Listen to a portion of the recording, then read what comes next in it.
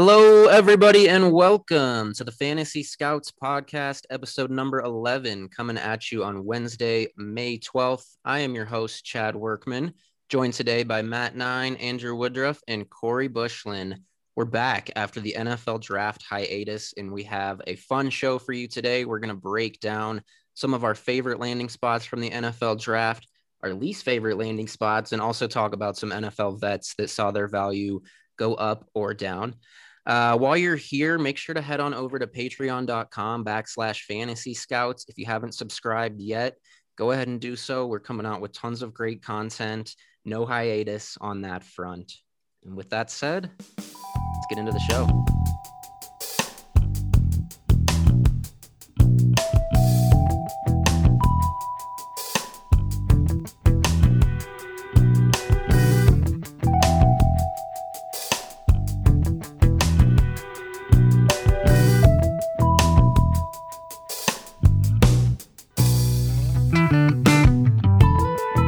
Let's begin by talking some of our favorite landing spots.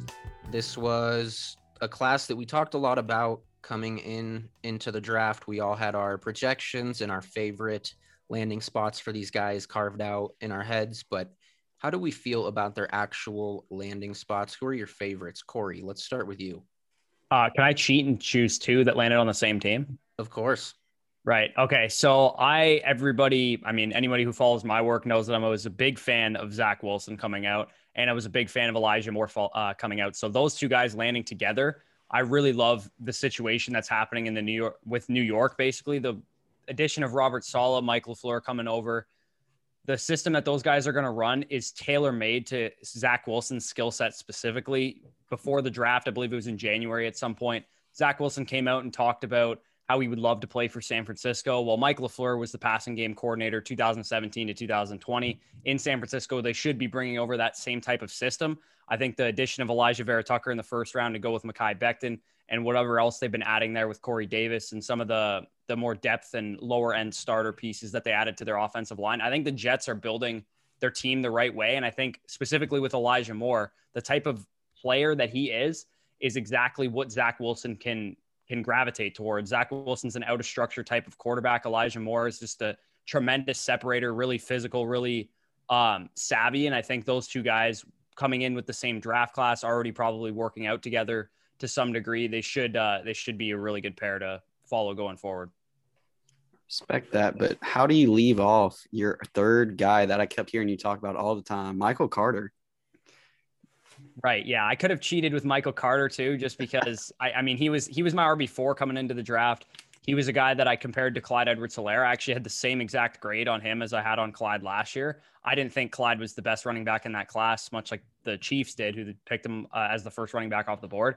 But Michael Carter, to me, from a schematic standpoint, is an excellent fit. But in terms of his like overall perceived value, he's a guy that you're either in on or you're out on. And he's a very divisive issue right now because he was a fourth round running back. And a lot of people think that he's being kind of propped up due to the kind of suboptimal landing spots of a lot of the other running backs that people liked in this class and some of the draft capital issues that came with those guys as well. So those three guys were all dudes that I love. So I just love the fact that they all landed with the Jets. I think the offense is going in the right direction, as I mentioned, and Carter's a part of that. He's just a guy that I'm a little lower on relative to the other two guys, because I think he is a guy that's gotten a little overhyped to some extent. So let me ask you a question, since you're talking about the Jets and Carter. Since he was taken in the fourth and they went out and they signed Tevin Coleman and they have LaMichael Pirine from last year, would you assume that Carter's draft capital suggests that it's not necessarily his job? Like, this is an actual competition that they have in New York. Yeah, and I think he's the most talented running back in the backfield. I think we could probably agree to some extent with that, but I don't think they're going to outright give him the job. If anybody thinks that he's going to come in and outright win the job, I mean, Tevin Coleman was a part of Mike LaFleur's offense in San Francisco. There's probably some weird lingering connection that he's going to use him more than people are giving him credit for. And that usually happens with NFL head coaches and offensive coordinators when they move teams. They generally take guys that they're familiar with. And Tevin Coleman, to me, strikes me as a guy that coaches just like for some reason. So I could definitely see Carter getting out to a bit of a slower start in terms of actually trying to win out that backfield. So like I said, he's the guy that I'm lowest on of the three Jets players that they took in the draft for fantasy. But I do think you have to, I mean, maybe you consider Perine a loser or whatever of the draft and free agency. I think obviously they liked Tevin Coleman and wanted him. Even though Carter didn't go until the 4th round, I thought he'd go a little sooner. But this new regime has no ties to Perine, and he really is kind of just a jag. So I expect Tevin Coleman to probably be the lead back, but Michael Carter to put a significant dent in his workload early on and eventually probably take it over. But that's kind of my take. And I'm with you on the Jets. I really like what they did in this draft. Yeah, I agree. I think the only thing that you got to be a little bit concerned with the Jets too, if you are betting on someone like Tevin Coleman, I don't know if anybody would be, but with Carter especially, is that post draft or post training camp like cuts, they could definitely be a team that adds Wayne Gallman, for example, if he gets cut by the Niners or somebody of that nature that could come in and just make it a really headachy type of situation. I think that's where you get into trouble with drafting Michael Carter at the end of your 1st round of your rookie draft, like I've seen some people do. I think he's firmly a 2nd round, mid-2nd round type of pick in rookie drafts, mainly because of that draft capital. As much as I had a 2nd round grade on the guy, I think he was worth a higher pick, but you can't ignore the fact that he did go in the 4th round. What do you got for us, Matt? I think I'm going to take the low-hanging fruit here, and I'm going to pick the Eagles as a team. I think what they did as far as landing spots, Devontae Smith, and you got Landon Dickerson in the 2nd. You went out and got Kenny Gainwell. I believe they took 1 corner as well. So I know the 2022 class is very deep at corner, so I found it interesting that they only took 1 in 21. So they'll probably address their defense more next year. But just even with the first 2 picks alone, Devontae Smith, one of probably the most polarizing player in this draft. Is he too skinny? What's he actually weigh? How fast is he? This and this and this. The guy's a superstar. At least he's going to be. And they talked all offseason how, we need to do what we can to give Jalen Hurts a legitimate shot. They went out and they got a number 1 wide receiver to go along with the number 1 guy they took, Rager, last year. Then they went out and addressed the O-line. Jason Kelsey's not going to be around forever. And then you got Landon Dickerson to slide right in behind him to take that over. And the cool thing about Landon Dickerson is from his entire career, his freshman year at Florida State, he actually played all 5 positions. So they can actually plug him in anywhere if they need to. So the versatility that he brings. But again, the 2nd round pick in him, it was another nod to Jalen. It's like, okay, we got you a weapon. Now we're going to protect you. Then later in the 4th, they went out and got Gainwell. That's a bad landing spot for him, but it's going to be a committee approach. Jalen Hurts is probably the RB2 on the team. I mean, let's be real. But yeah, for me, it's just the Eagles team as a whole. They didn't get crazy. They stuck to their draft board. They said, we're going to do what we can to help Jalen, at least for this year. We're going to give him his shot. And that's what they did. I mean, they even had the opportunity to take a quarterback. Justin Fields was sitting there and they passed. Andrew, I see you nodding along, but who do you got for us? What are your thoughts on favorite landing spots? Well, first of all, I still think about the Devontae Smith trade up on draft night. We see the Eagles trade up, and Twitter immediately just starts exploding between, is it a quarterback, Justin Fields, falling down the board, or is it going to be Smith to get Hurts a weapon? So, I mean, I think it spoke pretty loud to the Eagles' intentions of what they want to do with Hurts, and just give a big nod to Smith saying, like, he can be a receiver 1. I don't know. I was still chuckling about that, just thinking how Twitter was going crazy that night. But when it came to some of my favorite landing spots, I'm kind of thinking now that I've gone through a couple of rookie drafts, some of the values I've found, plus the guys I thought landed in great situations. One of the ones that not everybody quite sees sometimes would be like Terrace Marshall Jr. for me. I absolutely love that he went to the Panthers for just a couple of different reasons. Starting off, right now his price has been a mid-second to a late second every single draft, 5 straight drafts now. And I think that's just absolutely phenomenal because, one, he's getting reunited with Joe Brady, who was the coordinator the year that he decided to go off with Joe Burrow back in 2019 at LSU. He was absolutely phenomenal there. He knows the offense and how Brady can tie that back into now what they're doing with the Panthers. It's going to be similar schemes, except for they might just call play slightly different. But I think he'll be able to pick back up on that because Brady will be like, look, this is what we call it LSU. Just it's the same thing. Just now we're running it this term right now with the Panthers. The other big thing is everyone's like, well, dude, he's immediately locked down as either the receiver 3 or receiver 4 on the team. But if you look ahead with this being dynasty, Robbie Anderson's a free agent after this year. There's nothing stopping Terrace Marshall for stepping up and becoming the receiver 2 late in the season if Anderson starts faulting on the system for any reason, and then assuming that role next year. So if you're looking for that flex play in the back of the second for your bigger starting rosters, I love his value. And the other one for me has been the guy right around 201 in drafts, Rashad Bateman, which I know not everybody is a fan on that one. Some people hate that, but I love that he immediately goes to an offense that's been wanting and looking and trying to get anyone to be their alpha receiver 1. And Bateman immediately can step in and be the best weapon that they got when it comes to receivers. I know it's not the huge Patrick Mahomes throws 600 times a year, but giving a quarterback a legit weapon like that has only been proven successful so far in the past. So I believe Bateman can step in and help Lamar's pass attempts go up, get enough of a target share to also still stay relevant as a rookie this year. So for the value that you're getting to have a potential alpha 1 at the start of a second, I love that as well. Yeah, I really like the Terrace Marshall call. Obviously Bateman's going to be debated for a while until we kind of see how that plays out on the field. But, you know, I'm in on the Jets. I like the Devontae Smith call. I got a few other names. What's that? I got a few more if you want them, some deeper guys. Hey, go ahead. I've got some too, but go ahead. ISM. Yeah. Yeah. So I definitely am going to mention Ihmir Smith-Marsette. So I had actually was, fingers crossed that he was going to get 3rd round draft capital, although that was mostly unlikely. I figured he'd go in the 4th. The fact that he went in the 5th is not really surprising, but at the same time, it's a little disappointing.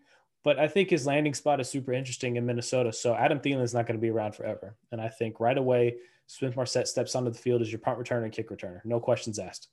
And then as the season progresses, I think he's going to get more involved in that wide receiver 3 role. And then Adam Thielen's going to leave town sometime. Like Ihmir Smith-Marsette is no scrub. Like he's good enough to emerge as a legitimate wide receiver 2 across from Jefferson, because Jefferson can act as your possession X receiver and Smith-Marsette can stretch the field. I mean, this guy has wheels. This guy's so fast. So I think that's a really good landing spot. I would consider him a quote unquote, as sad as it is to say, a lottery ticket almost. This guy's ceiling is probably top 12 and his floor is he fades off into the sunset in 2 years. So we'll just have to wait and see. I don't think for 2021 he's going to be super fantasy relevant, but going into 2022, depending on what happens with Thielen, there definitely could be a huge bump in value. I also like the Nico Collins landing spot in Houston. I think he is this class's quote unquote Chase Claypool. So he didn't really get a lot of the targets in college, run heavy. I also think Michigan's offense is just a total disaster from top to bottom. But he profiles a little bit like Claypool. He's not as athletic. He's not as fast. But he has an opportunity to establish himself day one, and that starts in training camp. Brandon Cooks is the only other receiver there of any relevance whatsoever. I think Nico should have no problem beating out Randall Cobb for the number 2 role and moving Cobb back to the slot. And then he's also I'm not a big Isaiah Coulter, however you say his name, from Rhode Island last year. Not a big fan of him, but he's the only other big guy on the roster. So Nico Collins could be, easy, maybe 500-600 yards this year and like 8 to 10 touchdowns, just because he's going to be a red zone threat every time they get down there. And then to go with Nico, I got to go Davis Mills. He was my QB6 pre-draft. I was kind of bummed just because I don't know if I trust the Texans organization right now. But at the same time, it's a pretty good spot because we're going to get to see him play this year.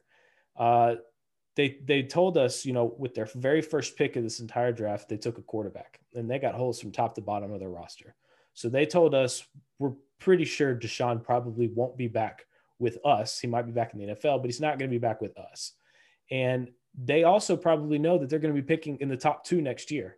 So knowing that, and then you still go out and take a quarterback with your first pick in the 3rd round, that's pretty significant. Like they must really like Mills enough to the point where, yeah, Tyrod's might start this year, But at some point, Mills is going to get a stretch of games because they need to evaluate him moving into 2022. So do we take another quarterback at the top of the draft next year, or can we take another position? Can Mills, keep us afloat for another 3 or 4 years? Can he turn into something that can actually make us a winning franchise again? So I do think that landing spot is good. Mills's upside is, I think he should have gone back to school. He probably would have been the QB1 next year's class.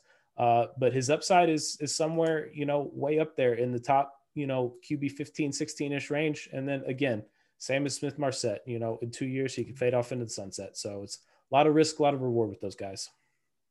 I just want to, obviously you guys, our audience can't see us on camera, but I can see everybody on camera. So I'm looking at some of these reactions. Corey, I see you smirking when Matt brings up the Nico Collins to Chase Claypool kind of comparison. What was going through your head there?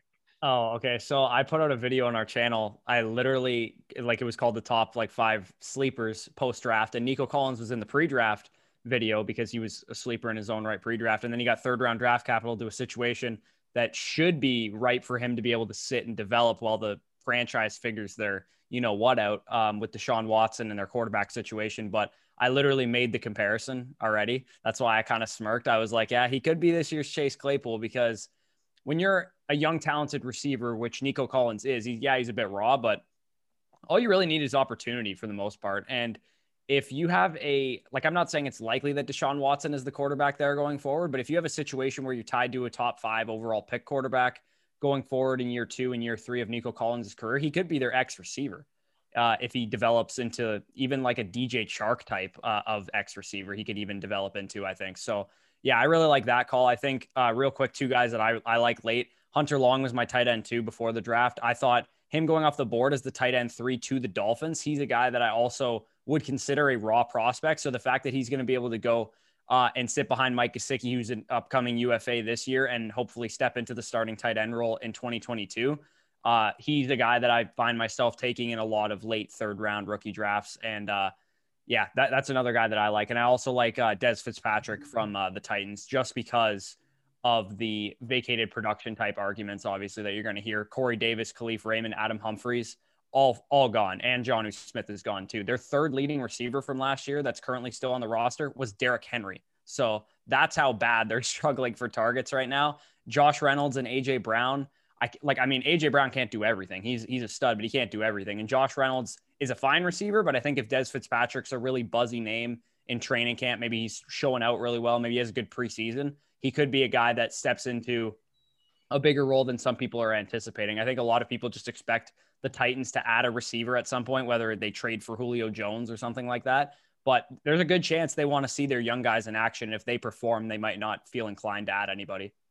One other guy real quick I want to add to this list of deeper guys is Kenny Yeboah. So what's interesting about him is Andrew and I built this tight end model, and our player pool went back to 2014. And going back that far, Kenny Yeboah is one of the most athletic tight ends to come out of college since 2014, who wasn't drafted in the top 64. The fact that he went as an undrafted free agent is mind-blowing to me. So he's going to be one of the ultimate outliers of all time. Either he has a ridiculous ceiling or you're never going to hear from him again. But he's in a very, very interesting spot because all he has to do is beat out Chris Herndon. And by doing that, you're putting yourself in the same position in this Jets offense that George Kittle is in San Francisco. So there is an opportunity for Yeboah to become relevant right away. But I also think we're going to see that right away. If he is going to be a good tight end, it's this year. And if not, then that's probably it. So now that you guys picked the bone dry, I'll give mine. I had a lot of the same guys on my list, but a few names that weren't mentioned, I guess, would be Dyami Brown. I think pretty good landing spot in Washington there. He'll have some opportunity, a guy that I like quite a bit. Amari Rodgers, if the other A-Rod stays in Green Bay, I think he's a good fit there. And then Trey Lance as a quarterback. I know, Corey, you have a lot to say about him. We won't get too deep into it, but I like the landing spot. I figured he was the Niners target all along, won some money on it, and I was really hoping that they picked him because I'm excited to see that play out. But my main guy here, maybe a little controversial, but I'm going to say Javonte Williams. You can call me a homer if you'd like, but he's still my RB1. I think a lot of people just see that, you know, he's going to play behind Melvin Gordon this year and think that it's not a great spot. But Melvin Gordon, first of all, his contract's up after this year, and he is almost certainly gone after this year.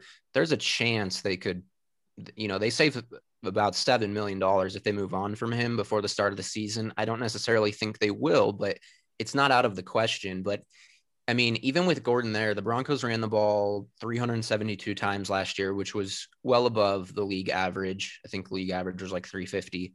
So, and that's for running back rushing attempts. So they were a bit above average.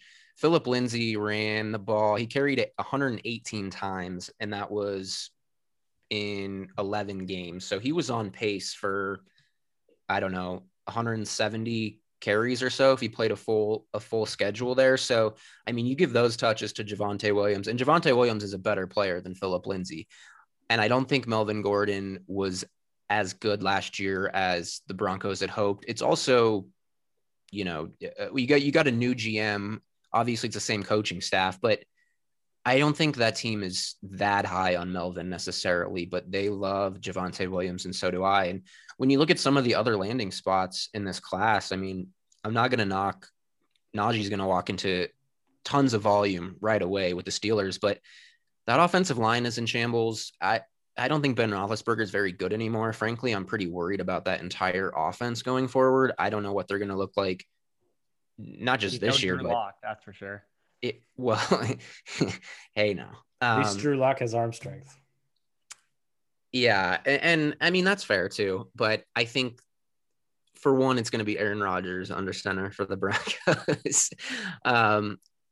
But no, I think the Broncos have a pretty good offensive line. They've added to it. And this is a team that's going to be really good on defense. I think they're going to run the ball. I just think there's going to be more opportunity for Javonte than people are realizing. And I think it's wheels up in year 2. So I think at first we were talking pre-show, you know, you said they traded their second and either a third or fourth, another pick of sorts to come up and get him. I mean, you got to follow the money trail. If they're going to come up that high and spend that much capital to come get somebody, they're definitely going to use them. And like you said, moving into 2022, I mean, the running lanes that the Broncos are going to be able to produce with a healthy offense is going to be ridiculous, because you got Judy, Sutton, and Fant all pulling the defense downfield. I mean, Javonte could run wild this year. Yeah, absolutely. And I see a very similar situation to a lot of the second year backs that we have right now, with how Dobbins came along the second half of the year and how Swift did the same and Akers did the same. It seems very cut and dry to me. He's more of like, if you're in a rookie draft, he's a very rebuilding type pick where you're probably not getting an RB1 this year, but if something happens to Melvin, which we know has been a thing for him in the past, or like you said, in 2022 or the back half of this year, he'll be able to, you know, fully take the reins over that job. They went up to 35 and traded ahead of Miami for a reason, because they knew he would be gone probably at that pick. And if nothing else, I think from a dynasty perspective, from a value perspective, Melvin being gone next year and Javonte being the presumed unquestioned starter, at least before the NFL draft, gives you a selling window if you wanted to even sell him next year, because his value will probably be Cam Akers level this time next year. Yeah, that's a good point. And I'm glad you mentioned that about the second year backs, because I was going to mention it kind of in relation to that Baltimore backfield as well, how I could see it playing out that way, kind of how Mark Ingram started the year as a starter. Obviously, Melvin Gordon's, you know, younger and a little better than Mark Ingram was, but I could definitely see Javonte kind of being very efficient early on and then slowly kind of taking over the role down the road towards the end of the season. All right, let's go ahead and pivot to some of our least favorite landing spots. Who are some guys you kind of liked, but you weren't a fan of where they ended up? Andrew, let's start with you. All right, well, the first easy one that I had, receiver 10, Seth Williams. I liked him because he hit a lot of things I thought was going to look successful. I know a bunch of people, unfortunately, when you think of the analytics community, a lot of people overhype the breakout age. I've been telling Matt when we were working behind the scenes on some other stuff, like, breakout age to me is not a pre-draft thing. It ties in directly to draft capital. You should weight it as a post-draft. But he hit so many other things. To see him fall all the way into the 6th round, going to the Broncos, I mean, that immediately, like, you have to correct that. He drops way down the board to pretty much undraftable. He wants to be one of those maybe priority free agent grabs, stash him, see if he ever becomes something. Unlikely, unless that quarterback and that whole offense takes a big step forward going into the future. Another one easily look at among the running backs was probably Kenny Gainwell. He's mostly a top 5 running back for most people. And to speak to the weakness of the class, it still is for some. But when he landed in Philadelphia, like, it just immediately shows he's in a running back committee. Miles Sanders and him will just duke it out for different touches. And you've got a running quarterback who most likely is not going to be looking to check it down to running backs. He's either more likely, once he rolls out of the pocket, to take it down the field himself and run, or go ahead and find that underneath receiver, maybe Smith, Rager, or Goddard somewhere working it already beyond the line of scrimmage.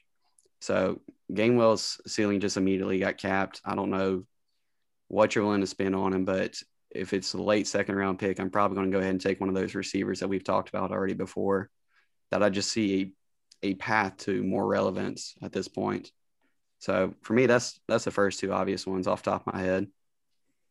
Yeah. So one of my least favorite landing spots is, I'm going to go with Tylan Wallace here. And I mean, if he had been the only wide receiver taken to the Ravens, then he wouldn't be on this list. But the fact that, Bateman went there, and I think that's a good landing spot for Bateman because he's clearly the one.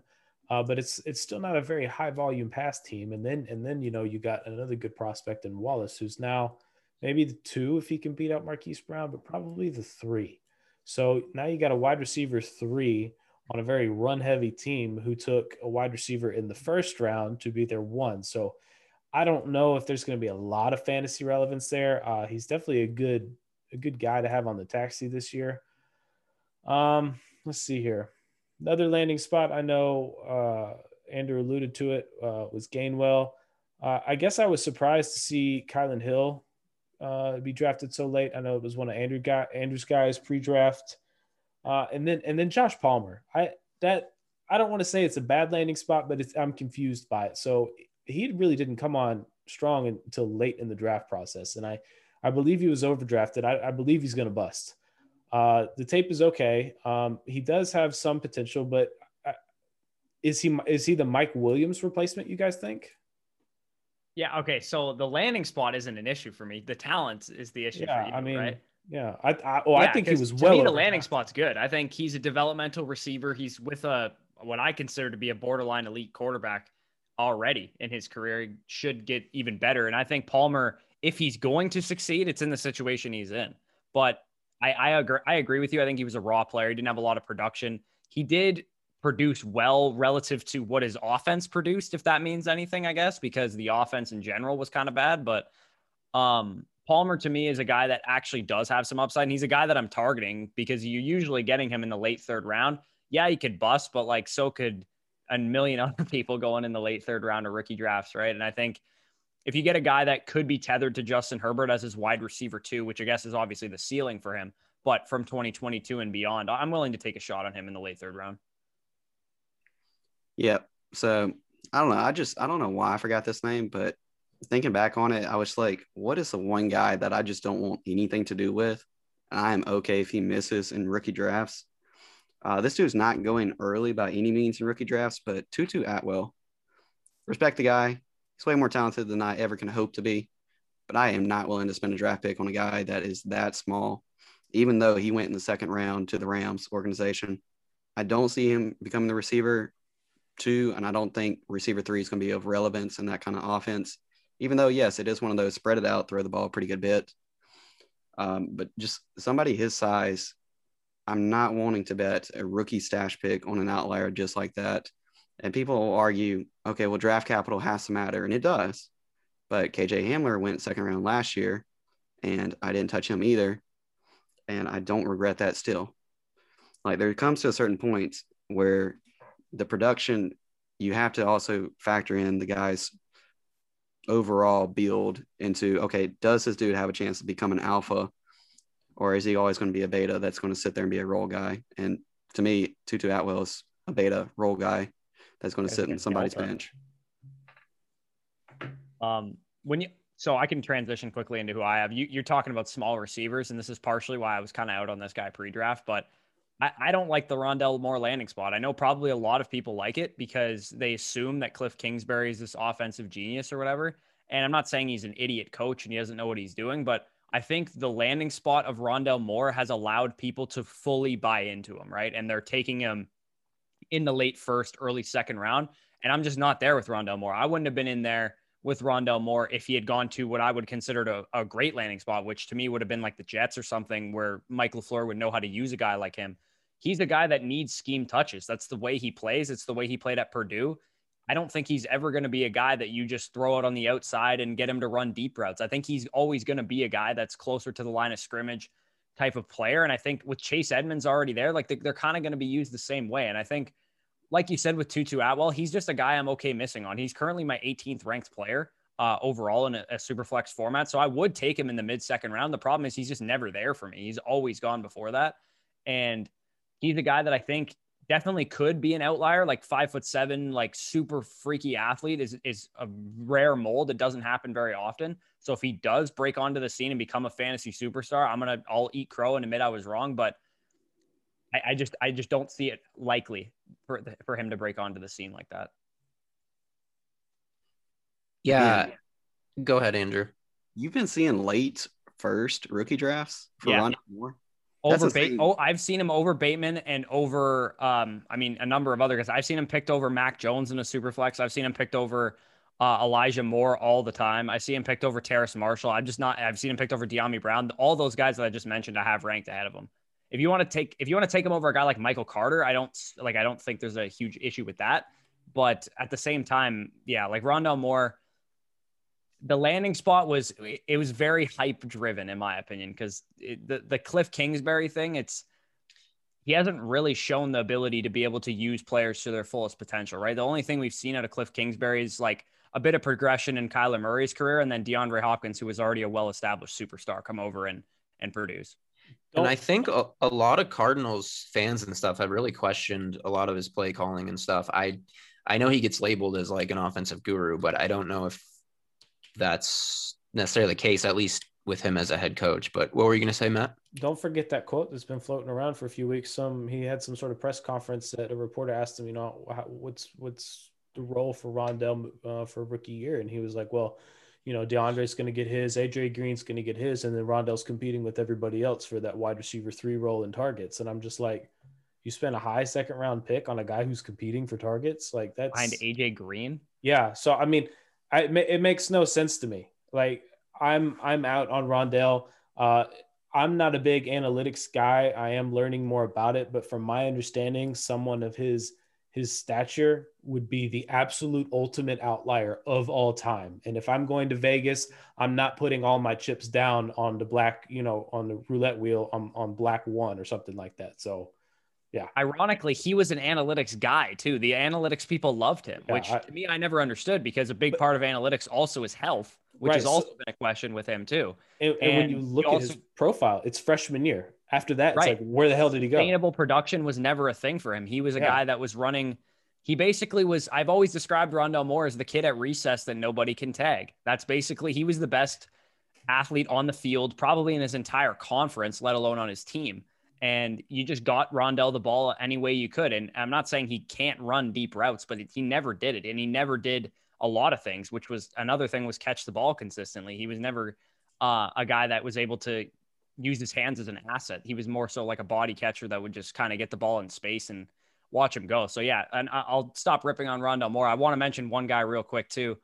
I don't really like Justin Fields' landing spot, to be honest. That might be a hot take to some people. The reason I don't like it the most in the world is because I always look at organizational stability with quarterbacks. I don't really care about organizational stability with wide receivers and running backs and stuff, because it's usually not relevant. But with the quarterback position, it's so complex. There's guys that have been NFL draft scouts for 30 years, like Mel Kiper, that still will miss on quarterbacks. And generally the reason they miss on them is because of the place that they went to, not necessarily the player themselves. And I think the Bears landing spot is a lot less optimal than some people are kind of painting it out to be. A lot of people will go, oh, he has Allen Robinson and he has Darnell Mooney, who's this exciting young receiver, and he has Matt Nagy, who's his play caller. I see a guy who's on a franchise tag in Allen Robinson, who, if things don't go well early with Justin Fields, and that could be an issue for him. We heard that he was potentially a guy that might struggle mentally for that's not my words. It's what people around the league that were connected said. So if that is the case, then, and a guy that gets off to a slow start for a regime that's on thin ice, like Matt Nagy and Ryan Pace are on, if this guy has a Tua level rookie season, no offense to Tua, or a Jared Goff level rookie season where maybe he struggles a little bit, we could be seeing a situation where there's an entirely new regime in town. Allen Robinson might want to leave, and whatever the case is. If Justin Fields comes out and is spectacular, all those things get kind of sullied away, obviously. But that is the concern for me with Justin Fields, is that if he doesn't get out to a quick start, it might be, downhill really fast for him, which is really concerning from a dynasty perspective. You're looking for a long-term asset. Corey, I am 100% behind you on that. I thought that too. Justin Fields, good. Ryan Pace and Matt Nagy, bad. Yeah. Yep. And not to mention, I think I loved their draft at first. I was like, oh, nice. You got Tevin Jenkins to play right tackle. You got Charles Leno on the left side. And then they cut Charles Leno. I'm like, okay, so how much does that upgrade your offensive line, putting in a second-round rookie who fell in the draft for whatever reason to replace not a great offensive tackle in Charles Leno, but he's adequate. He's a starting caliber player. And I think he's going to start for an NFL team as soon as whatever happens gets cleared right now. So had they kept Leno and had Tevin Jenkins on the outside, I'd have more faith in their offensive line too. And Justin Fields, my biggest concern with Justin Fields was his ability when he was pressured. So to me, offensive line is important for him. And from a fantasy perspective, this could all not matter, right? He could come out and rush for 800 yards his rookie season and he'll be great for fantasy. But from a long-term perspective where you're looking for job security and stuff like that, we could have a lot of questions about Justin Fields after his rookie year. And that's what I'm concerned about. Yeah, I think the big knock for me is just I don't feel like Matt Nagy's ever been any good at designing plays around the player's skill set. Like we saw it with Trubisky. Like I don't believe Trubisky is as bad as that he showed, but he's also not this drop back quarterback, throw it 35 times a game. Like Matt Nagy never really utilized his legs. And I feel like that's what you kind of have to do with Justin Fields. Like you need to get him on play action passes to where you necessarily don't have to read coverages, but you just see the tiers that come open. Like, is this guy open? No, move on to the next one, move on to the next one. Just very quick, easy stuff. So I don't know if he's going to do that. I feel like Nagy might do a lot of the same thing. Drop, 5-step drop back and read the defense. Yeah, which is why I love Wilson so much too, real quick. And then I'll stop talking for a sec. But Zach Wilson, the way that they can use him, we've seen Mike LaFleur, who is actually the passing game coordinator and who probably drew up most of the passing concepts for the 49ers, elevate the play of Nick Mullins and CJ Beathard and Jimmy Garoppolo and lead them to top 15 scoring passing offenses. Where, like, to me, the true sign of good coaching, and you saw this with Brian Flores in Miami a couple of years ago when they were starting UDFAs, is can you take a group of misfits, essentially, or a group of less talented players and coach them up to the point that they look like they're a very, very competent team? And that's what the San Francisco 49ers passing offense has pretty much been for the last couple of years, aside from George Kittle obviously being as talented as he is, and the 2019 season where they were virtually unstoppable on offense and defense. Yeah, definitely. Just a couple names that you guys hadn't mentioned is Travis Etienne. I know some people are gonna shake their heads like Corey, but it's not the worst landing spot. I just have to question what Jacksonville's doing. I mean, Urban Meyer, I'm just not sure what he's doing. Taking a running back in the first round, I get that, he played with Trevor Lawrence and they have that connection. And we like, Corey, you got to know this, that we're a James Robinson fan club here, but more so like hearing Urban Meyer, and I know it's coach speak, but he's talking about Etienne being a third down back, but he also, the quotes that people haven't been repeating, Urban Meyer also said, he compared him by saying, I've always had this kind of guy, and going on to say Curtis Samuel, Percy Harvin. It's also known that they wanted Kadarius Toney with that pick. Urban Meyer said we were going to draft a wide receiver that went a few picks ahead of us. So if they wanted Kadarius Toney and they're comparing Travis Etienne to a Curtis Samuel, Percy Harvin type role, I'm just not sure. And I haven't been as high on Etienne as some others, but the guy should be a 3-down running back in the NFL. I do believe that. So if Urban Meyer is going to tinker and toy with him and, still give a lot of early down work to J-Rob and then, move Etienne around and try to use him in this Curtis Samuel role. I'm just not sure that's the best fit for him. And I don't love it. And I'm already starting to question what Urban Meyer and company are doing there. Someone should yell that he has Laviska Shenault on his roster. Exactly. That's what Thank he's you. looking for. Like, well, you're going to take Kadarius Toney. Like, that would have saved me a lot of trouble because I would have just never drafted Kadarius Toney anywhere if he would have just went to the Jags. But you have Laviska Shenault, who's a way better version of Kadarius Toney on your roster. It's so annoying to know that pre-draft, like, now that we know in hindsight, it's like J-Rob or Viska, one of them was going to die. Right. And it's like, those are probably both of them die now. If that's how ETN's going to be used. Exactly. Yeah. And then you look at your roster and it's like, so 2 of the 3 best offensive weapons you have, you were trying to replace. And you were trying to get rid of the other one apparently too. Yeah. With DJ Chark potentially being shot. I don't.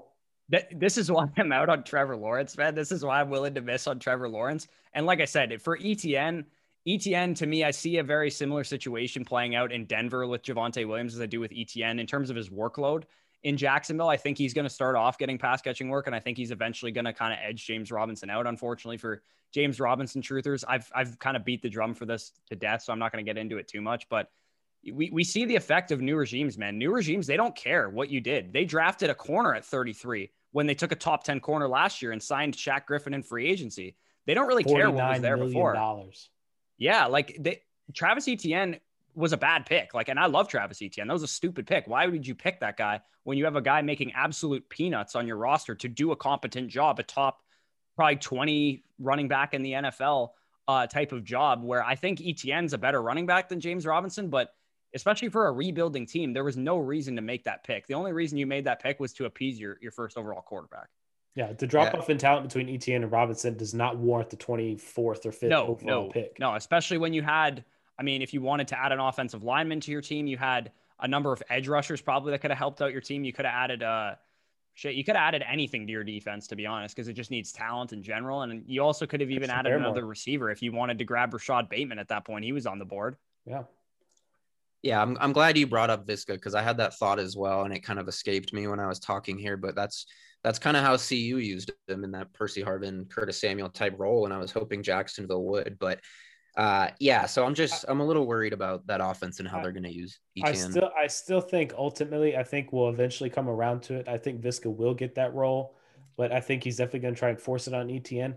But running from sideline to sideline as a running back, especially with his speed, that's not going to work in the NFL. You got defensive linemen and edge guys and linebackers that are just as fast, if not faster than you are. So they're going to catch him. I think that'll be, a slow process to get there, but eventually at some point, like Corey said, I think, he's eventually just going to, usurp J-Rob. He'll take, 60% of the touches, whatever it is. And then I think Viska will eventually slide into that, Percy Harvin role. Yeah, and I think from a schematic standpoint, if you look at how Urban Meyer operated his offense the last time he was a head coach at Ohio State with Dwayne Haskins and J.K. Dobbins there, he ran a lot of shotgun. He ran 6 passes. There was only 6 plays in 2018 that were not from shotgun for Dwayne Haskins. And Travis Etienne, I'm not making this stat up, over the last 2 years, he has, I think it was like 200 and something carries and like 167 this year. Only 2 carries that Travis Etienne had at Clemson were not from shotgun in his entire last 2 seasons of carries. So he's a great schematic fit. And I talked about it with Lawrence too. They're both good fits for the offense. The problem that I have with it is it seems a little Chip Kelly the way that he's building the team right now. And I don't really like it. Bringing in a 33-year-old tight end that's never played the position also doesn't help. Yeah. I have so much to say on that topic. And we'll save that for another day, but you have to kind of wonder what the plan is there. So that's my biggest quibble, I guess, with Etienne in that landing spot. But another name I want to throw out is Elijah Mitchell, a guy that's pretty intriguing. I like the talent. Look, the Shanahans know how to use their running backs, and you got to take notice when they take one. But they traded up in the 3rd round to get Trey Sermon, and then they take Elijah Mitchell in the 6th. And this is an offense that has, we alluded to, they've signed Wayne Gallman. I mean, they still have Jeff Wilson.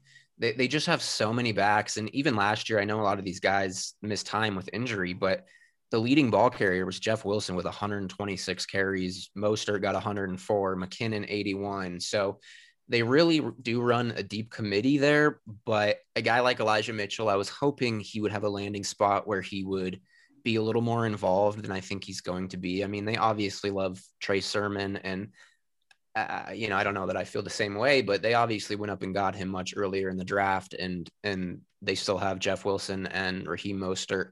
So Elijah Mitchell, he's a little bit buried there, and he's kind of a talent that I do like and would love to see get a bigger opportunity than he's probably going to get. Real there. Quick on Mitchell that I do want to touch on is that if he was going to get 6th round draft capital, I think he got the most ideal fit for his 6th round draft capital, because Kyle Shanahan does not care where you came from, how you got there. He'll start Raheem Mostert, who was a journeyman UDFA, over one of the highest paid running backs in the league in Jerick McKinnon a couple of years ago. So if Mitchell, and I had a higher film grade on Mitchell than I did on Sermon. So I'm not taking them, if all things are equal, the same. I'm not taking Mitchell over Sermon because the 3rd round draft capital is real. But if I have to take Sermon in the early 2nd round, or I can just take Elijah Mitchell in the late 3rd round of a rookie draft, I'll just punt and take Elijah Mitchell if I'm going to do that. Yeah, that's a fair point. I also, one of my favorite guys from last year, undrafted JaMycal Hasty, is still on that roster too, and now he's even more buried. I just hate how they collect running backs and you don't know what's going to happen. 3 of them are going to get injured this year anyway. So. For sure. So you just gotta hope you got the guy that's staying healthy. Okay, that covers the least favorite landing spots. Let's talk a little bit of veterans here. Who do you think, just some names here, biggest value bumps and hits for veterans? I'll start. Some guys we already mentioned just to get the ball rolling. AJ Brown in Tennessee, he's a guy we talked on this show months ago. Andrew's pumping his fist. We talked months ago, DK Metcalf versus AJ Brown. I was on the DK side, but I have to say Andrew was the only one on the show that had AJ Brown ahead of DK. AJ Brown is officially my dynasty wide receiver 1. We always, Sam always hates the vacated targets argument because they're going to bring in somebody to fill it. But here, Corey, you mentioned they lost Jonnu, Corey Davis, and Adam Humphries. That's 192 targets from last year. And they brought in Reynolds. They obviously drafted Fitzpatrick. So they brought in some guys, but there's no denying that AJ Brown is going to see a big bump in volume. And that's been his biggest issue thus far, is his overall target share. So I think AJ Brown's a big winner. I slid him all the way up to wide receiver 1, and I love it. Honestly, I'm excited for it. I guess the biggest hit, again, James Robinson. I guess the hope for James Robinson truthers is that Urban Meyer uses ETN in kind of a wide receiver / running back, that Curtis Samuel role like we talked about. And the Jaguars did run the ball I believe they had the 2nd fewest rushing attempts in the league last year. They were I don't even know. They ran the ball fairly infrequently last year. So you hope if that goes up, J-Rob can still have a role there. And depending how they use ETN, he could still be like a high-end RB3, best case is probably low-end RB2, but that still has value in fantasy. So he takes a huge hit, but where I have him, I'm not looking to just sell him for, whatever I can get, because I think he's still going to be useful this year, but obviously a huge hit there. So Matt, what do you got for us? So there's really 2 names that stand out to me, and I think it's interesting. So I think on the surface, when a lot of people see that Devontae Smith got drafted to Philadelphia, everybody's like, oh, well, there goes Reagor. It's been a 1st round pick last year. That's why he said. It's not actually true. I think Reagor gets a value boost here. I don't think it's enormous, but I do think he gets some boost. Prior to the draft, I was doing a lot of research, on Jalen Hurts and the Eagles and Sirianni and kind of what they're trying to do. And I came across a lot of stuff that started to repeat itself very quickly. Is that last year they had Reagor playing on the outside a lot, and that's not really his go-to. He's speed guy, quick, get him in space and stuff like that. So this year they're moving him to the slot. Devontae's going to play outside because Devontae's better one-on-one winner on the outside. He's got the wingspan. It's 12 feet long or whatever it is. So I do think Reagor gets a value boost here. I actually think him and Devontae could be stride for stride as far as fantasy points go. I'm not sure they'll both finish in the top 12 or both in the top 4, but I think they'll finish relatively close to one another. The other guy I think that takes a hit going in the opposite direction, I think it's got to be T. Higgins. Now, I know everybody's like, oh, but Burrow was throwing the most passes and this and this and this. And I think after the first 3 weeks last year, who was it that played? I think it was the Cleveland game where he threw like 56, 60 balls, something like that. That's not how you win in the NFL. That number is assuredly going to go down, those pass attempts number on a per game basis. And the targets are not going to be there for everyone. They just drafted the guy Burrow wanted, who he has an extreme chemistry with from 2 years ago. And then there's T. Higgins, who's the wide receiver 2, and Tyler Boyd, who's also not a scrub, who's going to play in the slot. So I don't think there's enough targets to go around for T. Higgins to finish, especially where his cost is right now. Wide receiver 12 to 16, it's somewhere in that range, which is just ridiculous. I think he's more on the 28 to 35 range. I think that's more of a comfortable spot to him as a wide receiver 2. I think Chase will be the one that should be in that 12 to 16 range. And on top of that, apparently they're committed to Joe Mixon and they're going to run the ball more. And they got his old running back coach back. So I don't think all is well and dandy with Higgins as this wide receiver 1 that he's being valued at. If somebody in your league still believes that he's that guy, you need to get out because you can get a lot for him. See, I don't disagree, but I do think it hurts Tyler Boyd more than it does Higgins. That defense is not good, and they lost more guys in the secondary. I'm not saying that they're going to throw the ball, that Burrow's going to throw the ball over 40 times a game like he was last year, but they're going to still throw it a bit. And I don't have it up in front of me how many AJ Green targets are gone, but I do think, okay, so, that's. So give all of those to Chase because Chase slides right into that spot. Yeah, and I do agree. I guess I would have Higgins a little higher than that. What did you say? Like wide receiver 28, 30 range? So I would 28 have him, to 33. I think that's a comfortable spot for him. I think I have him at 20, which maybe, I don't know, maybe that's a little high, but I just think it hurts Boyd a bit more. I still think Higgins is in a position to have a high-end wide receiver 2 impact, maybe low-end wide receiver 2 impact on your fantasy team. But if you can get him for the cost that he was going at, or sell him for the cost he was going for, then yeah. Right. I think that's his ceiling now, is the low back end wide receiver 2. I don't know if I agree with that. I think his ceiling is still higher than that, just because I think Chase is the better talent, and I do think he's going to be the number 1, but I think it's very real that they continue throwing the ball at a very high clip and that both of them can eat in that offense. I mean, we've seen guys finish, teammates finish as wide receiver 1s on the same team before. We saw Godwin and Evans do it. We've seen Higgins is much like Evans, and Chase is a lot like Godwin. Exactly. Yeah, that's very true. So if Burrow comes back and their defense is still bad, I would not put it past Zach Taylor to air it out 35, 40 times a game again. Or you want to go ahead and get yours? I was making a list, and I've actually got several names. I need some more knocked off real quick before I start going.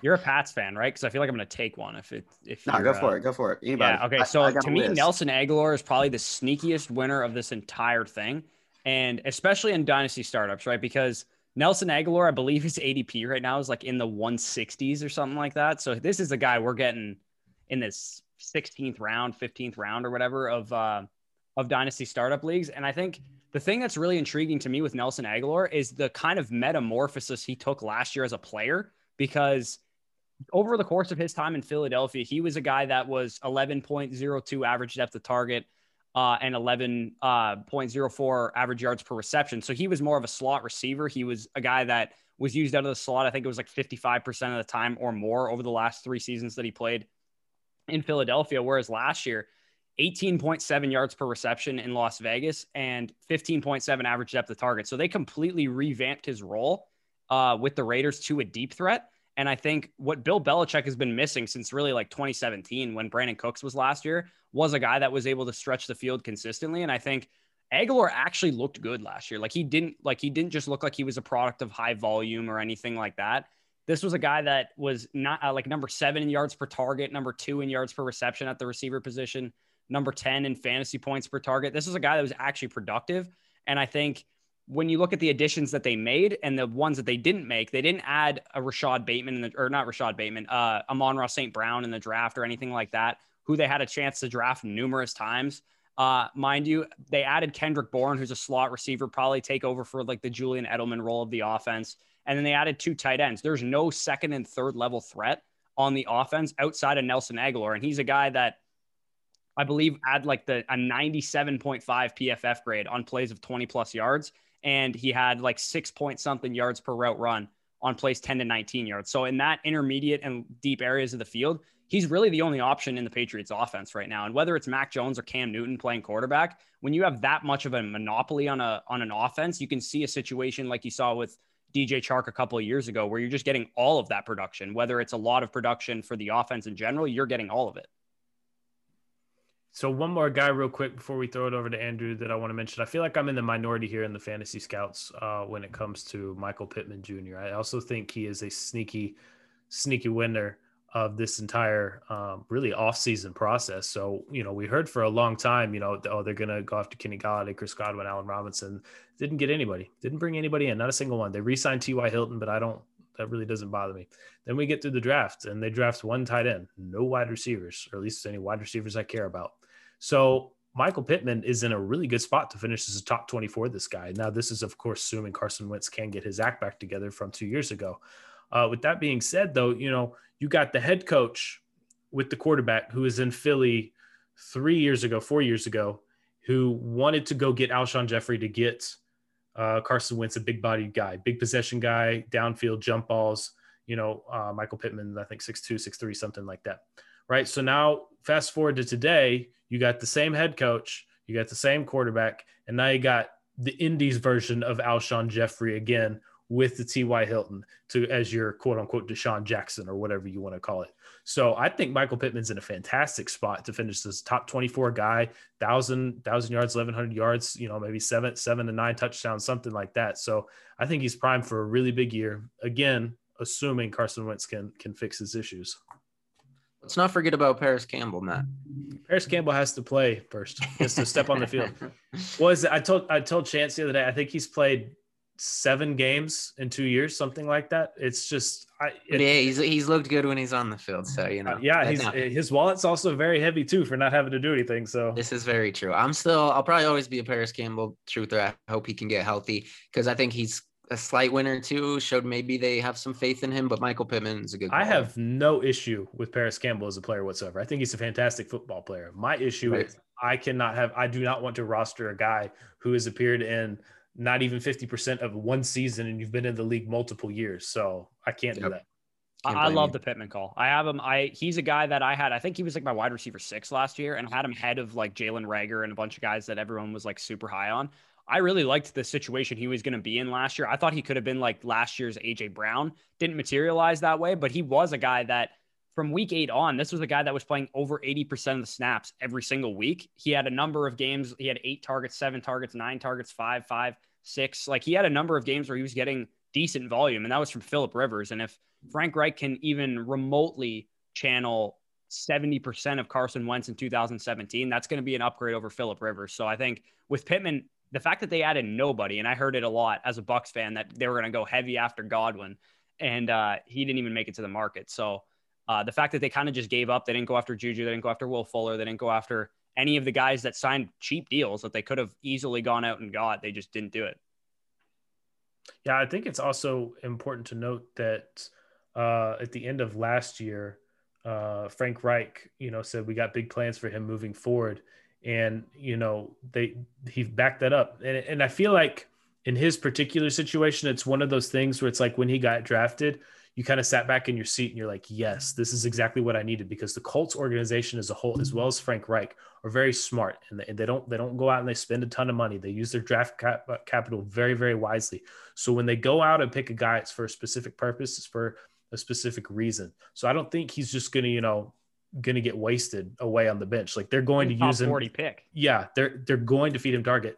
Not that it matters. He's actually taken before JT. So hey, that's fair enough. I actually didn't have him on the list, so I'm impressed. That was a good one. That was a good one. I didn't think of him either, but that's a really good call there. Yeah. I like that one. So I do have a couple lists. I'm going to start with a couple guys that I thought kind of lost value by the time we got done with the NFL draft. The first one, he actually made me think of when y'all were talking about Michael Pittman, Denzel Mims.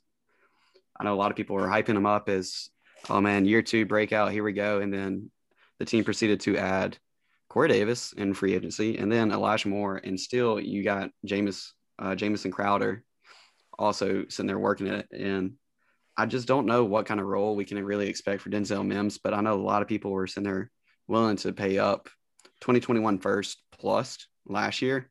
And then if you go back now and look at, I would even say the top 10 guys that you can get in a super flex 21 first, I would easily still choose any of those rookies over Denzel Mims situation. And honestly, you could even say the 111, 112 range, because you got Rashad Bateman and guys that you might prefer at the end of the first still over this guy. I'd rather have any receiver that goes in the second round than Denzel Mims, to be honest. I'd rather have De'Ami Brown. I don't even like Rondell Moore that much. I'd rather have Rondell Moore than Denzel Mims. I probably would too. So, I mean, it was a really bad situation. I know part of that got hyped when the Jets were, for the longest time, oh, here we go, 101, Trevor Lawrence. And I mean, looks like they still got a good quarterback, but we just don't know what kind of role to get for him. And I know a lot of people overpaid. His value is nowhere near the same. Just kind of transitioning to another guy, Ryan Tannehill. A lot of people boost him up. I'm not saying he's a bad quarterback by any means, but the dude has lived off just how efficient he has been. But now your primary guy, the boy I love, A.J. Brown, over there going to be feasting on like 300 targets.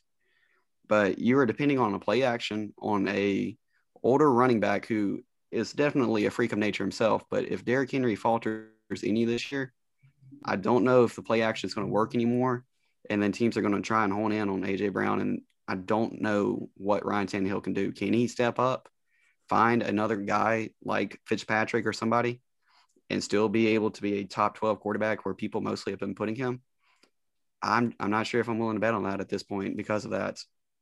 So I'm about to say he would be the other guy I would say kind of lost value after the draft because they didn't add another weapon for him to fully utilize. Lost their coach too. Quick question about A.J. Brown to you guys. Yes, A.J. Brown's a clear one, and I understand why he is some people's dynasty wide receiver one. But with no other real threat like Corey Davis, do we not think the coverage is going to roll more his way? I do, but I don't think it matters. He's not my dynasty wide receiver one. Let me make that clear. Tyreek Hill is and will always be my dynasty wide receiver one because he's in the most easily projectable situation a wide receiver can be in. But A.J. Brown to me is a guy that, I mean, Cole Beasley had more double-digit target games in the last 2 seasons than A.J. Brown has had in his entire career. So he's a guy that we already talked about. The volume, it should go up. So he's a guy that I'm not worried about whatsoever from a volume perspective. I think the efficiency will not stay the same because Tannehill and A.J. Brown together as a tandem and Derrick Henry included, they've all been super efficient. And I think that's bound to come down, not because of any kind of regression, but because Arthur Smith is gone. I think that's the reason that it comes down a little bit. And anytime, if you look back historically, when a team loses its offensive coordinator, it's going to affect them negatively slightly. So I do think the Titans offense as a whole will probably regress a little bit, but I think A.J. Brown's target volume should go up to 140, 150, 160 targets where it belongs, to be honest, based on how good the guy is. I do want to point this out. I don't remember the exact stat, but I know Chance dropped it in the chat a while back, going to your point, Andrew, on Derrick Henry. It was like when a running back, was it 26 or 27 years or older, receives 350 plus carries a season in one season, the next year they basically fall off the face of the planet, like gone. I don't believe Derrick Henry falls off the face of the planet, but there is a really good bet that there is some sort of regression. And I also think he's been really, really lucky thus far with injuries. So I'm not saying he will get injured, but it's kind of one of those things like, you know, the older you get, the more carries you got the previous year, like your body starts to get older. How many of those guys were Hall of Fame caliber talents though? Like, I don't remember the exact stat. I just thought it was interesting. Certain guys you make exceptions for, right? Like I always talk about don't draft like old receivers all the time. I'm still going to draft Julio Jones this year. Like there's certain guys that I'm willing to make exceptions for. Derrick Henry is one of them. It's the reason I never bet against Adrian Peterson throughout his career either. To me, I don't think that I don't think Derrick Henry's going to fall off at all from an efficiency perspective because he's getting old. I think if they fall off, it's going to be as an offense because Arthur Smith is gone and maybe Tannehill and A.J. Brown and him collectively can't keep up that efficiency because the offense is a little bit more stagnant. I would say, though, because of everything we're discussing about, I think Darrington Evans, I think, is a good buy right now, just is a good handcuff to have. Because if something does happen to that offense and they need a spark, or Henry gets hurt, or they can't get something going, he would be the next guy up. So dirt cheap, probably get him for a 4th rounder. Yeah, exactly. No low cost, all reward. So Yep, I get that. So yeah, that was my 2 big guys. We've already talked about Miles Sanders, so I'm not really going to waste any time there. So jumping over to the couple guys I had value increases on, the very first guy I talked about on the show, Clyde Edwards-Helaire. A lot of people were thinking, okay, well, maybe they go in there, get that draft, they'll get some type of backup somewhere early day 3, in that day 3 range. They got no running back still. I don't even know if they've gone out and even looked at an undrafted running back and convinced one to come up. So ZH still looks like he is about to feast for all the same reasons I've been saying. Year 2, he's going to be a lot more what people were hoping he would be year 1. They're gonna add a veteran, I think. I don't think they're gonna just go into the season. I think they're gonna bring Le'Veon Bell back or something like that. Like, it's probably not gonna be a very significant veteran, but I think they're gonna add somebody to the point that I'm not saying there's like big time overhyped CEH people, but I do think people are gonna cool down on him a little bit because they're gonna add some kind of complementary back to the offense. And I still think CEH is a fine bounce back candidate or whatever you want to call him next year. But I do think they're not done adding to the backfield. I don't think they're going to go into it the season with what they currently have. Right. Which that makes sense. I do expect them to add somebody, but I don't know if there's anybody really of significance that's going to take away too much, especially when you look at it. Most of the people I've already seen putting out ranks have them right around running back 18, maybe 19 now, if they put Najee and Javonte ahead of him, if you include the rookies. And so for that value, like, I think he's going to sit there and return close to RB1 status again for you. And that's just the value dips that you got to look for and you got to take advantage for when you're looking in dynasty leagues. So he was definitely the first guy I thought of as far as being a winner. You can include guys like Mike Davis, Myles Gaskin, Edmonds, but you can run to the same scenarios for each of them. Is the team done adding a running back there that might eat into their ceiling? So for me, it's Gallman's just going somewhere, man. He's going to disrupt somebody. I'm telling you right now. The Niners are going to cut Wayne Gallman, and he's going to go to the Chiefs or to the Falcons or to the Cardinals. He's going to ruin somebody. I know it's going to happen. He's the Grim Reaper. It'd be funny if him and Mike Davis landed in the same backfield because they were both like high value handcuffs last year, that they just like kind of collectively like cancel each other out next year. I saw like the Falcons vacate like their entire backfield next year, right? So if Davis gets even 65% of that opportunity share, like the fantasy points he put up last year is actually going to look less so that he'd be possible putting up this year with the Falcons because their entire backfield, Gurley, Brian Hill, Ito Smith, all gone right now. So I think they're going to add somebody at some point. The question is, how big of an addition is it? Yeah, I want to touch real quick on Myles Gaskin. I'm not sure I would consider him a winner, because what we do know is that the Dolphins did try and draft Javonte, but they got sniped by the Broncos. But then after that, he must have been the only guy that they really wanted, and they didn't bother with that. But they did take Jared Dokes there at the end of the 7th. So Myles Gaskin also has 7th round draft capital. Jared Dokes has 7th round draft capital. And Salvin Ahmed pulled over from the 49ers last year was an undrafted free agent. So they have no investment really into anyone that's greater than the other on this roster. I fully expect the Dolphins to have a true, real competition. And Flores wants one guy. Now, I don't think it's Ahmed, but it's going to be Gaskin or it's going to be Dokes, in my opinion. It's one of those two guys. If you own one or the other, cross your fingers. But I think that will be a very fun competition to watch this offseason. I just drafted him in like the 26th round of a startup, Garrett Dokes, because and I saw the math bomb score and I was like, you know what, this guy's 228. He's a pretty good athlete. I'll take a shot on him. Yeah, that's what I was gonna say. He scored like an 8.5 or 8.9 for the RAS score. So he's actually much more athletic than what you would think for someone his size. And he's not a scrub either. If you go back and watch the Cincinnati tape, this guy runs over people. And he's exactly what they didn't have last year with Gaskin. Now, Gaskin's much more shiftier, but Gaskin couldn't get you the 1 yard. I remember watching him because I own a lot of Myles Gaskin shares. So I remember watching a lot of games last year. 49ers game in particular stands out to me, where he had like 5 or 6 goal line carries. He didn't convert a single one the entire game. And then a guy like Dokes will get those. So it's interesting. Yeah, I own a bit of Ahmed too. He's a guy I'm still interested in stashing, but he's kind of similar to Gaskin. So yeah. And so for me, more or less, it wasn't so so much that like he's going to be a value throughout the rest of the season, but he helps out you owners that have the shares right there. If you have any doubts in your mind, you can probably go add the other piece cheap, or you can still sit there and get Myles Gaskin for a second down the road, or use it as a bigger piece of upgrade somewhere else in your offense. So his value just didn't absolutely tank like some people expected. So yeah, I think I would just hold him if I had Gaskin. Go out and get Dokes and Ahmed. You could probably trade 2 late round rookie picks just to secure that backfield, because I do agree with Matt. I think they're gonna decide on somebody. The question is who, because physicality wise, they brought in Jordan Howard to try and fill the Garrett Dokes role that they might have in store for him. So if he could be competent in that role, they might, relegate Myles Gaskin to more of a third down back type and use Dokes on first and second down in that type of situation, which I think would probably make a lot more sense if they're going to do something like that. But I guess we'll have to wait and see with those guys. Yeah. Yep. So, I mean, that pretty much leaves me my last guy, big guy that I want to talk about with Michael Thomas. I'll say for the Saints, everybody was expecting them to go up, get that receiver 2 somewhere in the draft, either day 1, day 2. And they ended up not being able to get anybody, whether it was by design or somebody just sniping them out in front. But Michael Thomas now is going to go back. No worries. You should be getting the exact same volume now. If it's going to be from Taysom Hill, we've already seen what that looks like. He still got double-digit targets, I believe, in every single game that Hill started. And then if it's Jameis Winston, Winston's probably just going to look at his receiver 1 and just throw it his direction. Yeah. And I expect Thomas just to be able to do what he can with that. A lot of 0 catch games against the Bucs coming up for Michael Thomas again. Possibly. We'll see. I got no rooting interest in that one, but for those who can still get him, like his value, I haven't seen him go right around receiver 10.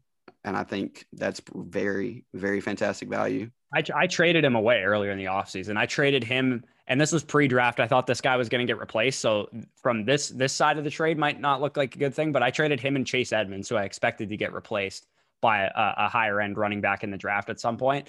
I traded him and Chase Edmonds for the 105 and the 107, I think. And I ended up with Travis Etienne and Zach Wilson, who are 2 my guys for me. So I'm absolutely happy with that trade because, I mean, you could call it personal bias all you want. I don't want Michael Thomas on my fantasy team. It's just a personal thing for me. I don't like the guy. I never will like the guy. And I like to have fun watching my teams on Sundays. And Michael Thomas not being on my team is fun for me. So speaking of a guy, Andrew, do you have any more? I'm about to say, you got the guys like Lamar Jackson, I thought had a good time. Matt Ryan, his value looks like it's up if they can keep Julio around. And then Darnold has no excuse, whether he's either it. Nor does Daniel Jones. Fair enough. I didn't. Nor does Lamar Jackson. Yep. Lamar's already produced. Yeah, it's so weird that Greg Roman immediately comes out and talks about balance, because normally we think about when coaches talking about balancing their offense, it's usually in the other direction. They're usually talking about running the ball more. And Greg Roman immediately comes out after the draft picks and he's like, yeah, I think people are going to see a lot of, the exact quote I think was they're not going to expect what's coming from us or whatever. And like the offense is going to look a lot more balanced. He's like, we could do a lot more now with Rashad and Tylan Wallace in the fold and what Marquise can offer and Mark Andrews still there. I think like they're a team that like threw the ball like 405 times last year. Like they're not going to throw it 600 times, but I don't think they're throwing it 400 times either. Right. I'm quietly pumping my fist over here because there's one more name that you guys didn't mention that I'm excited to talk about. That's TJ Hawkinson. I brought him up months ago on our tight end podcast, and I identified him as a guy that I could see taking that leap into kind of the more elite tight end tier. I think he finished as tight end 5 last year, so it's not like he was far away. And that was on 101 targets. This team vacated 313 targets this year, and we expected them to draft a pass catcher. You know, we talked about Amon-Ra St. Brown, and I like him, but we kind of expected them to draft or at least sign a wide receiver of kind of a higher priority, really. And they didn't. And it tells me that, and Goff has targeted his tight ends in LA. So I fully expect Hawkinson to get up into that at least like 120, 130 target share. And that's a big part of it at tight end. The elite guys are the guys that see the high volume, and Hawkinson has the goods. He's produced, and I think he's going to see a monster target share this year. So I'm excited about him. Just acquired him in one league. So that's a guy I wanted to mention. With that, you guys got any last names for us, or are we good? I know we could do this for hours. I think we'll I'm call it. good. Not it for I got me. all my my grievances out. I didn't give out my Trey Lance spiel of why he's QB1. You guys can check out my channel if you want to go look at that. I gave a perfect spiel about it. Probably the best one I've given so far, the most coherent one I've given on the Candlestick Kids podcast. So if you guys look up the Candlestick Kids on YouTube, go to about, I don't know, when we started talking about the NFC West, probably about 50 minutes into the thing, and I gave a very impassionate Trey Lance speech, and the one guy who's never heard any of my content before said he was very in awe of how out on Trevor Lawrence I was. So real quick, I'm in a draft right now, watching the board move relatively quickly. Where was the earliest you'd take Michael Carter? I have Michael Carter. No, just rookie draft. Yeah, I have him currently ranked at. Is this a super flex or a 2 QB, 2 tight end? 2 QB and 2 tight end? Yeah. Okay, so very high value for quarterbacks. I currently have him ranked at 17, which is one spot behind Elijah Moore, Terrace Marshall, and De'Ami Brown are the guys just ahead of him. He went 202. Okay, I was about to say, I've seen 203. Yeah, that doesn't shock me because you're talking about like the running back position. Like everybody knows running backs are valuable. Like it's not a secret. The first 5 picks of this round, starting at 2-1, Devontae, Michael Carter, Waddle, Elijah Moore, Rashad Bateman. Yeah, like I would take all of those guys before Carter. First round players in my rankings. Actually, sorry, Waddle's 13, so he's not because I have Mac Jones at 12. But I will say I traded for Michael Carter in that same Hawkinson deal, and I basically valued him as like a high end second for what I gave up, and I feel fine with it. I know that's on the high end, but that's kind of where I'd be willing to go. I mean, for what it's worth, Michael Carter, he outproduced Javonte Williams while they were in UNC together. So I mean, it's not like he's a bad running back. No, he's a good player. I just you have doubts about the 4th round draft capital. The reason I have doubts about it is because they have 5 picks in the top 3 rounds next year, 2 1s and 2 2s. Right. And we know this is going to probably be a much better running back class next year, at least a deeper one than it was this year. So what's stopping them is if Carter comes out and doesn't perform, to a starter caliber running back, to stop them from drafting Breece Hall with their second first round pick. And I think I've heard the Gio Bernard comparison a lot. And Gio's a guy who was more of an every down guy early on in his career before you saw them bring in guys like Jeremy Hill and then obviously, Mixon eventually. So I could see him following that similar path where he's, it's basically, I think of it as the San Francisco staff. They could take it the same way, Kyle Shanahan does. You got your one guy, your Trey Sermon, your 3rd, your 4th round guy. And then after that, it's just, let's throw everybody in the fire. Let's see who the top 4 guys come out without having to spend any capital whatsoever, really. So, I mean, I don't know. We'll see. All right. Well, like I said, we could go on for hours, but I guess we got to end somewhere. So that's going to do it for us today. Thank you guys for being back here with us. Remember, head on over to patreon.com/fantasy scouts. Get the inside info you won't get anywhere else.